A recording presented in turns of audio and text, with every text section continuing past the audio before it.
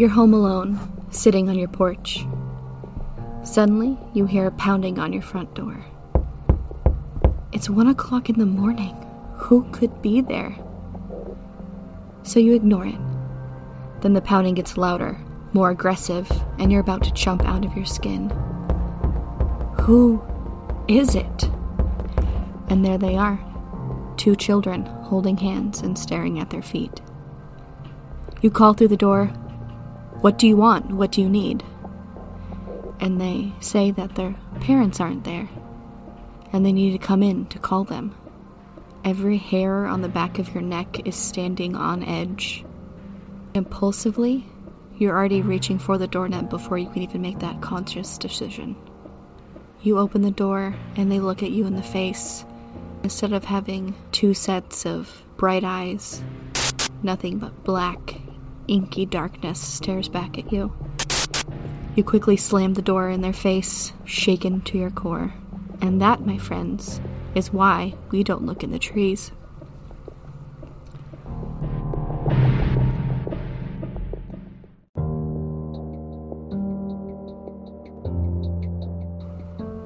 Today, we're covering Black-Eyed Children. I'm Abby, and I'm your host for this wild and dark ride that we're going to be going on. I'm so glad that you made it. Brian Bethel was one of the first people to document having met the Black-Eyed Children in real life. He published a transcript of the event on his blog back in 1998. The following is part of his story. It was around 9:30 p.m., January 16th, 1998, and Brian left his apartment in Albany, Texas, for the Dropbox to pay his internet bill. On the way back, he stopped at the Dollar movie theater next to the service provider's building to use the glow of the marquee as a light to make out his check. As he did this, there was a knock on the window, and he saw 2 young boys.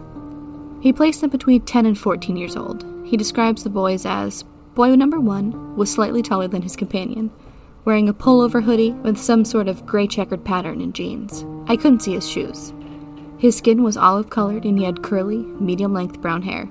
He exuded an air of quiet confidence. Boy number 2 had pale skin, with a trace of freckles. His primary characteristic seemed to be he was looking around nervously. He was dressed in a similar manner to his companion, but his pullover was a light green color. His hair was sort of a pale orange. They didn't appear to be related, at least not directly. Almost immediately, he knew something was up and felt a sense of fear and dread. The boys began to tell Bethel that they needed his help. They wanted to see the new Mortal Kombat movie, but forgot their money. Instead of asking for the money itself, the boy asked for a lift to their house to retrieve it. Our narrator is nervous and hesitant as the first boy continued to try to coax him, saying things like, "Come on, mister. We just want to go to our house. We're just 2 little boys, and come on, mister. Let us in. We can't get in your car until you know. Just let us in, and we'll be gone before you know it. We'll go to our mother's house."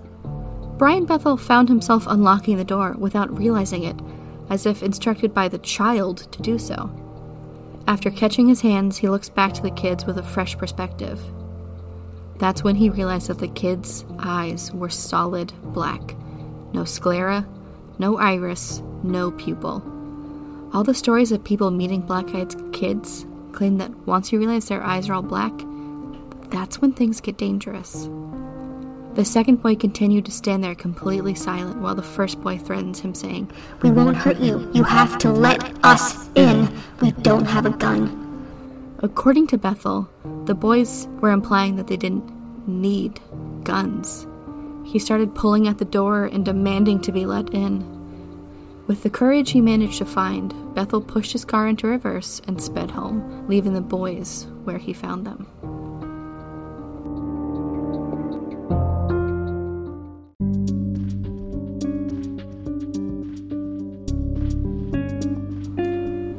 From hearing Bethel's story and hearing the stories that you all have sent in with your interactions of Black-Eyed Children, it seems like they have some pretty common presentations. It seems like there's an equal mix of both boy and girl presenting children. It seems like they all tend to be pale-skinned and tend to be dressed in ways that don't exactly seem to fit in. They sometimes appear in outdated clothes, and some say if you look at their feet, they have almost talon-like feet and don't wear shoes. There's also some rhythmic, almost hypnotic in the way that their words are pronounced. Something which triggers an instinctual sense of dread and fear that all who encounter these beings and report it experience. Animals are said to panic in their presence. They become guarded and agitated, or sometimes they simply run away in fear and will not enter the room where the children are. They also say that the children look down at their feet, trying to hide those pitch black eyes from you. Or they'll come in the dark and at night, so it's almost like a shadow is casting over their eyes, so you don't notice it. It was interesting doing research into this. One woman says that her and her husband let in these black-eyed children. She said that her cats were freaking out and hissing and she couldn't figure out why. Then, as the kids were sitting on her couch, they simply said, "We have to go now. Our parents are here." And she looked outside, and in the driveway there was a black car with 2 tall men in black suits, and the kids simply left as they came. However, in the following days, things seemed to go awry. Her and her husband both got sick. Her husband was soon diagnosed with a rare kind of skin cancer that tends to be from exposure to radiation or long-time tanning bed use. And her husband had none of these things. But it's suspected that this could be moonburn syndrome, which is an alleged witness of an alien spacecraft reporting symptoms akin to radiation poisoning. It's said to be caused by the radiation emitted by the engines, but even more peculiar are the similarities between the black-eyed children and aliens. Both are said to have oil black eyes, pale or fair olive skin, but aliens are also reported to have a hypnotic quality similar to the black-eyed children. Obviously, this is all just speculation, but isn't that fascinating? That the encounter with these kids can lead to a type of cancer that has been allegedly seen in survivors from alien abduction. There's some pretty wild theories out there. Some suspect that there's the obvious demon attachment, seeing as they seemingly only want to cause some kind of harm and they can't enter your house unless they're invited, and the pale skin and black eyes. And it's also well documented that demons like to present as children to gain your trust.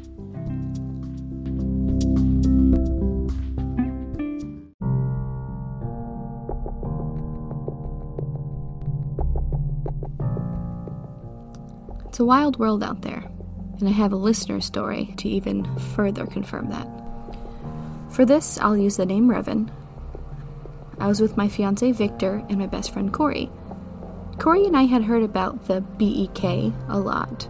Same with most creatures, I avoid saying the full name where I can because I don't want to call them to me anymore when that happens, just thinking about them.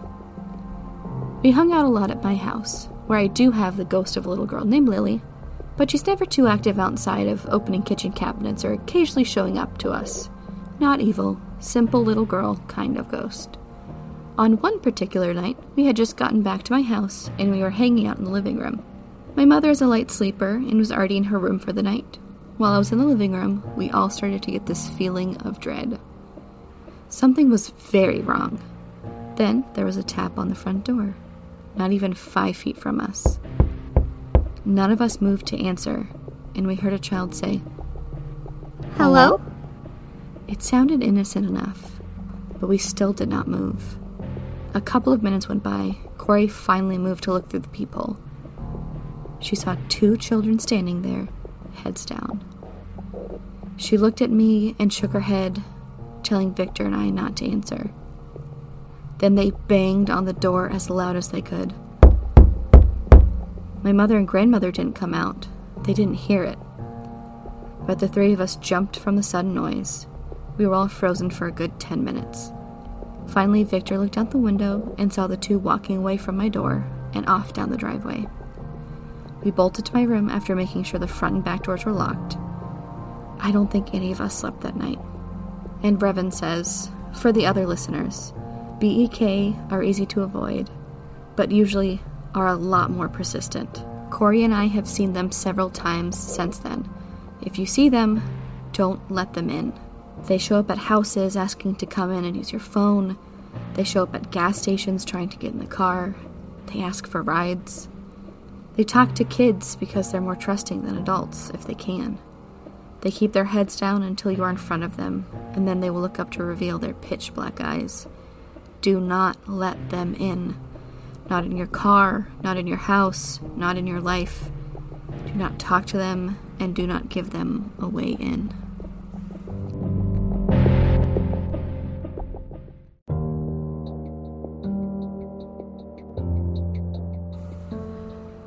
Wow, Revan, that is absolutely chilling me to the bone right now. I appreciate you keeping yourself and your friends safe. That is so intense, I can't even imagine. Thankfully, I haven't experienced these things personally, but hearing your story is just absolutely terrifying. Like most things, being educated is the most important and vital way to keep yourself safe. It seems like these things can't enter without being welcomed in. So as long as you know what to expect and don't just trust blindly, it seems like you can stay safe from these things.